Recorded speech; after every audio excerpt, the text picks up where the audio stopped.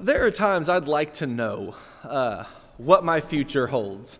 There are sometimes I think it's fine just to go along for the ride and see what happens and find enjoyment in it or whatever. But there are also times when it's like, I really want to know how this is going to work out. And so often, I know we can find ourselves staying awake at night, thinking about different issues that we have or different potential problems that are on the horizon or things we might find ourselves in right now. And what we're searching for are answers. What we're searching for is for it all to make sense in some way. We're wanting clarity. We're wanting sight. And so often, just the future is blind to us. I mean, always the future is blind to it, and we're blind to it. And so often that can be one of the greatest sources of anxiety and stress in our lives, is the unknown that lies before us. We can plan, we can strategize, we can have everything that we hope goes a certain way, and then there could be something from out of nowhere that just completely derails everything that we thought we had planned. There are a lot of examples of that in the Bible. I think, and we'll talk about him in the lesson this morning because we're going through Acts, but I think Paul's life is one of those examples where he had a clear path and trajectory. He knew what he was about, and then his life got completely flipped and turned upside down by something crazy that happened to him on the road to Damascus that I don't think he would have predicted in a million years. I don't know how he slept the night before that happened, but I doubt he was in bed thinking about what huge catastrophic event was going to take place in his life tomorrow. He had no idea of knowing, but it happened. He met someone who not only he had despised and tried to put an end to his following, he also met someone who he truly believed had already been killed and was dead. He saw the risen Lord Jesus. And how do you come back from that? That's a hard thing. In fact, it was such an incredible encounter that it radically transformed the whole direction of his life from that point forward. And what I think you can see from that point forward is there is virtually no clear path for Paul. It's like, even when you read his letters, it's interesting how often he'll talk about what his travel plans are, and then when you read through what actually happens in his life, they don't work out. Paul he gets to where he can't predict anything anymore, and it's because his life is constantly being turned left and right, and these unexpected things happen out of nowhere, and the book of Acts is full of that. But that's not something that's unique to Paul. I mean, we can go through a lot of examples of it. Joseph was going out to see his brothers working in a field one day, and then his life was radically transformed forever. His brothers, they didn't know what they were going to do with him. They just knew they didn't like him. They were tired of him. They didn't like his dreams. They didn't like that his father showed clear and obvious favoritism towards this one son while ignoring the other ones. And so what they decided to do was get their vengeance. First, they decided they were going to kill him. Then,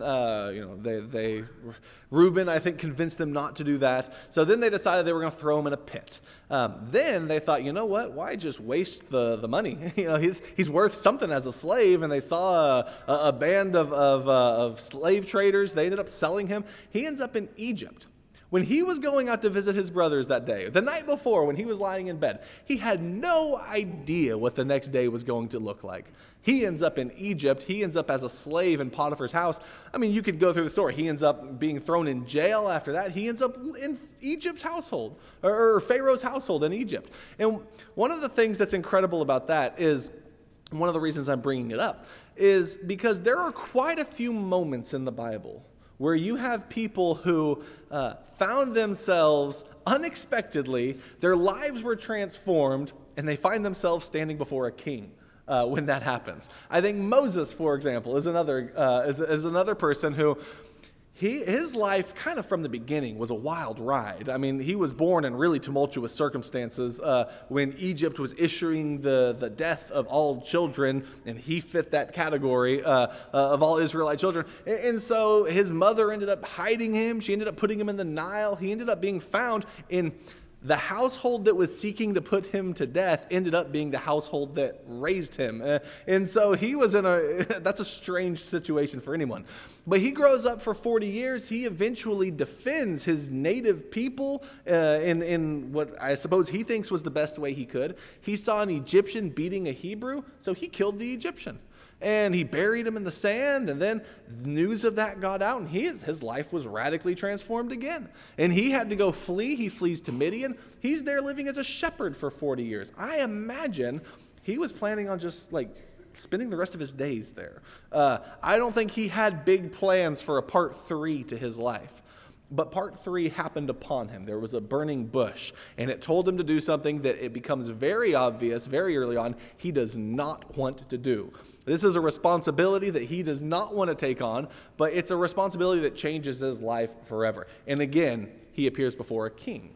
And he has to make demands of the most powerful man on earth. Not only is this going to cost him in a lot of ways, this will transform world history.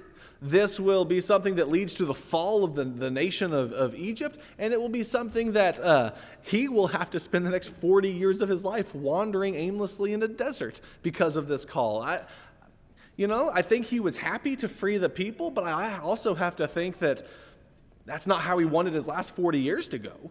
If he got to design it for himself, following God, it accomplished great things, and it was a benefit for generations to come, but for his own life, it also made things rather difficult for him.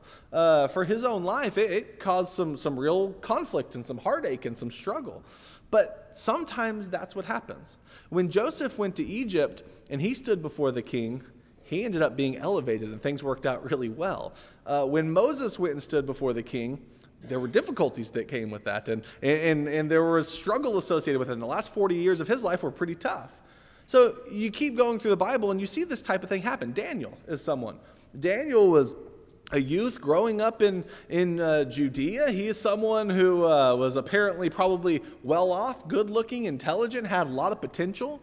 And one of the things that the Babylonians would do when they would conquer a city or a nation is they would look for those types of people. The young, intelligent, good-looking people, because they realized it'd be a waste just to slaughter this person and leave them on a heap of bodies. What we should do instead is take them and use them. Let's get something out of them. We'll teach them our language. We'll teach them our customs. We'll educate them in all the ways of the Babylonians. And maybe now I can have someone who understands the cultures that I'm ruling, and someone who could be loyal to me, and someone who could be of use to the kingdom. And so Daniel and a number of Daniel's kin and friends, they're brought to Babylon, and they're educated in these ways.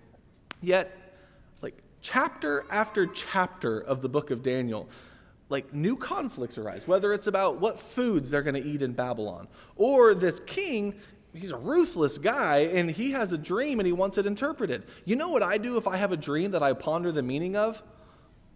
I think about it for 10 minutes until I forget the dream. It's what I don't do is call every person I know and have them tell me the dream, and if they can't do it, I kill them.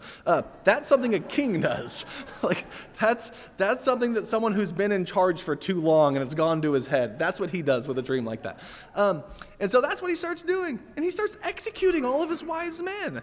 And Daniel finds himself among them. And so Daniel is given this interpretation from God, and he's able to give it to the king. Do you know what I do after I have a dream where I find out maybe I'm the head of gold in the dream? That's never happened to me, but just go with me here.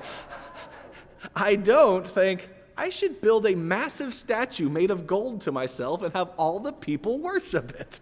That's what I'll do. Well, that's what the king decides to do. So after he has this dream where he finds out, it's a dream about a statue, and the statue is made of different metals, and he finds out that he's the gold head at the top of the statue. And he's like, oh, really? So the next chapter, he says, well, I'll build a huge statue, and I'll make the whole thing out of gold, and everyone is supposed to bow down and worship it. Well, Daniel, or I guess Shadrach, Meshach, and Abednego, they're not going to do that. And so they end up being thrown into a fiery furnace for not worshiping the king. But it's they appear before the king, and sometimes it seems that things go well for them. Sometimes it seems that things go really poorly for them. God ends up protecting them through the fiery furnace. And Daniel, for the next kingdom that comes, it's Persia. He ends up thrown in a den of lions. There are all sorts of twists and turns that take place. But what we find is that consistently in each of these circumstances, I don't think they have a clue what is going to happen to them and yet God is using them to do some pretty great things. Sometimes you might be, it's a complete shock, but you might be exactly where God has planned for you to be, even if it's not where you've planned for yourself to be.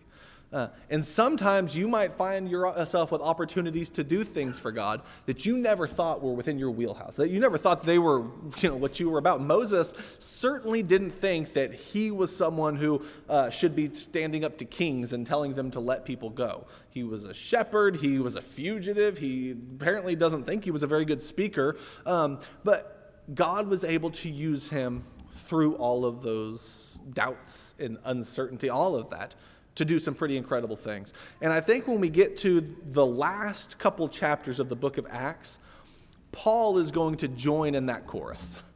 Paul is going to be one of those people throughout the history of Israel. You see them pop up, who their life is radically transformed. God has a really difficult mission and call for them. They find themselves standing before kings, and you really don't know how it's going to go. You don't know whether they're going to be elevated in the kingdom like Joseph, or whether they're going to be an attempt is made on their life or thrown into a fiery furnace or whatever. And so Paul, he doesn't know what the future holds. I think he has some idea of some ways that God is going to use him, because God actually has given him glimpses and visions here and there of different things that God's going to do. But the reality is, he doesn't know what's going to happen to him, but he does know what his job is. His job is to, no matter what situation he finds himself in, to be a faithful witness of Jesus. And so that's what he's going to do. And then we'll see what happens from there. That's what he's going to do, and we'll see how it all plays out. And the consistency with which Paul does that is truly incredible, especially as you read through Acts chapters 22, 23, 24, 25, 26. Because what happens is Paul, he goes to Jerusalem. We talked about last week. Paul had to make this trip to Jerusalem. He was actually going to help out the churches that were in Jerusalem with some funds that he had been raising among Gentile churches. There was some struggle in Jerusalem. So he's going there with this really good mission, this really good idea. But along the way, these churches are saying, no, don't go. Like, we have prophets here. They're telling us, if you go to Jerusalem, you're going to be bound hand and foot. You're going to be arrested. They're going to try to kill you in Jerusalem. It's really dangerous for you there. But Paul is not going to be put off of his mission. And so he goes there anyway. He meets with the church. He even tries to do this act of unity where he goes to the temple to offer sacrifice. And what happens while he's there is, sure enough, what everyone told him was going to happen. He's arrested and he's bound. So that's a scenario where it was life-changing. But I think Paul might have had a good idea something bad was going to happen there already. When Joseph went out to his brothers, I don't know that he really fully understood what was going to happen. When Moses went to the burning bush, I don't think he knew he was going to be walking away, having to go make demands of the king.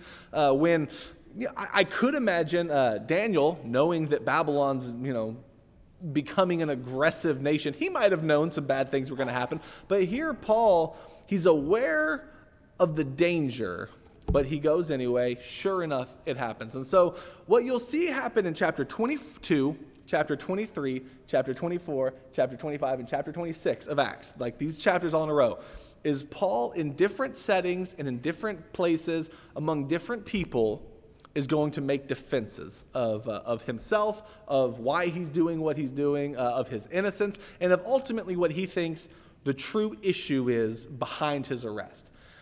They claimed to arrest him because they thought he brought Gentiles into the temple. He didn't do that. But Paul also knows that's not really why you arrested me. You know why you arrest me? Because I believe in the resurrection of Jesus. I mean, let's cut through all the nonsense. I believe in the resurrection of Jesus, and I'm living my life proclaiming it, and you don't like that. And you don't like the ramifications of that. You don't like the fact that death is an enemy for all people. And so the resurrection is a source of hope for all people, and that includes Jew as well as Gentile, and I'm bringing that hope to all people. That's what you don't like. And so the resurrection is what Paul centers all of this around. In fact, as you read each of those chapters, that's what Paul's going to say. He'll say it over and over again. I'm on trial today, not because of these charges that they're saying. I'm on trial today because of the resurrection. And that's what people are going to have to grapple with. And it will be interesting because some of these Roman appointed rulers that Paul stands before, it's not against Roman law for two Jews to have an argument with each other about the resurrection. Like that's not something. And so he's on trial and they're thinking he hasn't done anything wrong. And so go work this out among yourselves. But if he does that, they're going to kill him. And so what he ends up doing is saying, I appeal to Caesar. I'm going to take it all the way to Caesar. And these Roman governors and kings are thinking, how are we going to send him to Caesar to talk about the resurrection? Like that's not even an issue that Romans are thinking about. It's not a crime. And so he keeps standing trial. They're trying to find something that he's done wrong, or it's interesting because Paul is focusing on this issue that is a huge controversy in Jerusalem and that the Romans are just kind of confused about.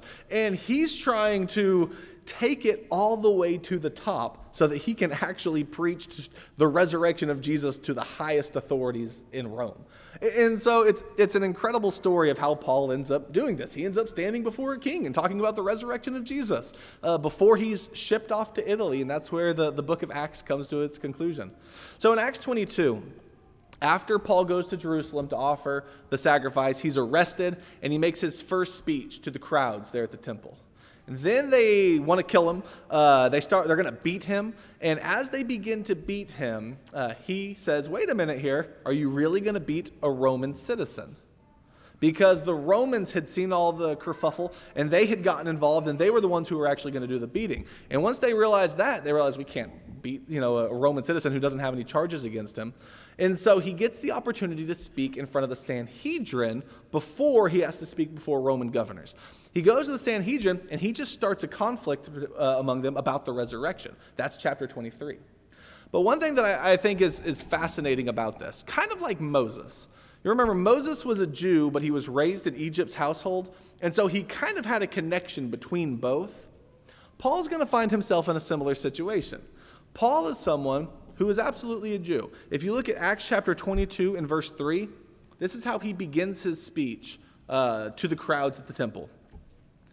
He says, I am a Jew born in Tarsus of Cilicia and brought up in this city, educated under Gamaliel. Like, he begins by saying, look, I'm a Jew. I was brought up in Jerusalem. I'm one of you. Let me explain how I ended up here and you ended up there. And that ultimately is the resurrection of Jesus. But he starts off by saying, I am a Jew. He is one of these people. In fact, when you look at chapter 23, at verse 6, the next chapter, this is Paul before the Sanhedrin court. That's like the Jewish high court. They're going to be able to sentence him. And he stands before the court, and notice how he begins in verse 6. He says, Brethren, I am a Pharisee, a son of Pharisees, and I am on trial for the hope of the resurrection of the dead. So what he starts off by doing is aligning himself with the Pharisees. Notice he does not say also that I was a Pharisee. Present tense, I am a Pharisee. That's how he was educated. That's who he is. He is a Jew and he is a Pharisee. And so he's going to be able to connect with the Jewish people at the temple. He's going to be able to connect with the Pharisees. In fact, one thing that's fascinating is, you know how often the Pharisees condemned and critiqued Jesus and didn't like Paul and all of that stuff? As you look at verse 9. This is what the Pharisees end up saying. After Paul kind of connects with them about the resurrection, he says, there occurred a great uproar, and some of the scribes of the Pharisaic party stood up and began to argue heatedly, saying, we find nothing wrong with this man. It's like Paul got the Pharisees to say, we find nothing wrong with him. That's pretty incredible. He did that by relating to the Pharisees, particularly on the resurrection. But something else Paul says, back in chapter 22, as he's about to be beaten, he has said, I am a Jew. He has said, I am a Pharisee. And when you get to Acts chapter 22, in verse 27, a Roman commander comes and says to Paul, tell me, are you a Roman? And he says, yes. And the commander says, well, I acquired my citizenship with a sum of money. Like he was wealthy enough to buy Roman citizenship. Paul says, but I was actually born a Roman citizen. So what you end up finding out is Paul's a Jew, Paul's a Pharisee, Paul's also a Roman citizen. That is going to, like Moses, be able to connect him with both Jerusalem and Rome. It's going to connect him to the Jews and to the Romans. It's going to be able to connect him to the people that he is primarily trying to reach as a missionary. And not only it had to be like a jaw-dropping moment for this Roman commander, because he's about to have the man beaten, and then he finds out not only is he a Roman citizen, which that would have gotten the commander in a lot of trouble if he had Paul beaten there, but he's actually like a legit Roman citizen, a higher ranking Roman citizen than I am. He's a native Roman citizen, or he's someone who was born into it. Like, I was able to purchase it along the way, but that's a lower standing than someone who is an authentic Roman citizen. And so Paul is, I think, someone who has been prepared by God. I don't think he had any clue he was being prepared by God for this incredible mission that's going to take place. After standing before the Sanhedrin court, Jesus appears to Paul in a vision. And in chapter 23 and verse 11, it says, "On that night, immediately following, the Lord stood at his side and said to Paul, 'Take courage, for you have solemnly witnessed my cause at Jerusalem, so you must also witness at Rome.'" So what Jesus does is he appears to Paul, gives him courage, and says, up to this point, you've been my witness at Jerusalem, and now you're going to be my witness in Rome. That's really a big transition in the book, because up to this point, Paul has been, he was going to Jerusalem, and the churches were telling him not to. He went to the temple. He got arrested. He stood before the people at the temple. He stood before the Sanhedrin court. But from this point forward, he's not going to be appearing before Jews in Jerusalem any longer. He's going to be appearing before Roman-appointed governors and kings as he ends up making his way to the city of Rome, and that's where the book of Acts is going to end. So this is a big transition verse. Paul first is going to appear before a Roman governor named Felix. And Felix is an interesting guy. Again, he doesn't have any real charges against Paul. He just knows that there was a big argument. Paul was arrested. They were trying to kill him in Jerusalem. The Romans saved him from that. But now he's a prisoner that they have, and they don't really know what to do with him. And so Felix is kind of hoping for a bribe. Maybe he'll let Paul go if he gets some money out of it, but he doesn't get any money out of Paul. And so Paul ends up in prison for 2 years under Felix. When you look at Acts chapter 24, in verse 26, this is talking about Felix. Says, "At the same time, too, he was hoping that money would be given to him by Paul. Therefore, he also used to send for him quite often to converse with him." So he talks to Paul quite a bit. And Paul is like preaching some serious messages to Felix during this time. When you look at verse 25, it says that Paul was preaching righteousness, self-control, and the judgment to come, and Felix had become frightened. So Paul keeps talking to him about, the resurrection of the wicked and the unjust, or of the good, the just and the unjust at the end. He's preaching, and Felix is like wanting to hear from Paul, but then he gets terrified, doesn't want to, but he also wants a bribe, and so he just kind of keeps Paul trapped for 2 years until verse 27.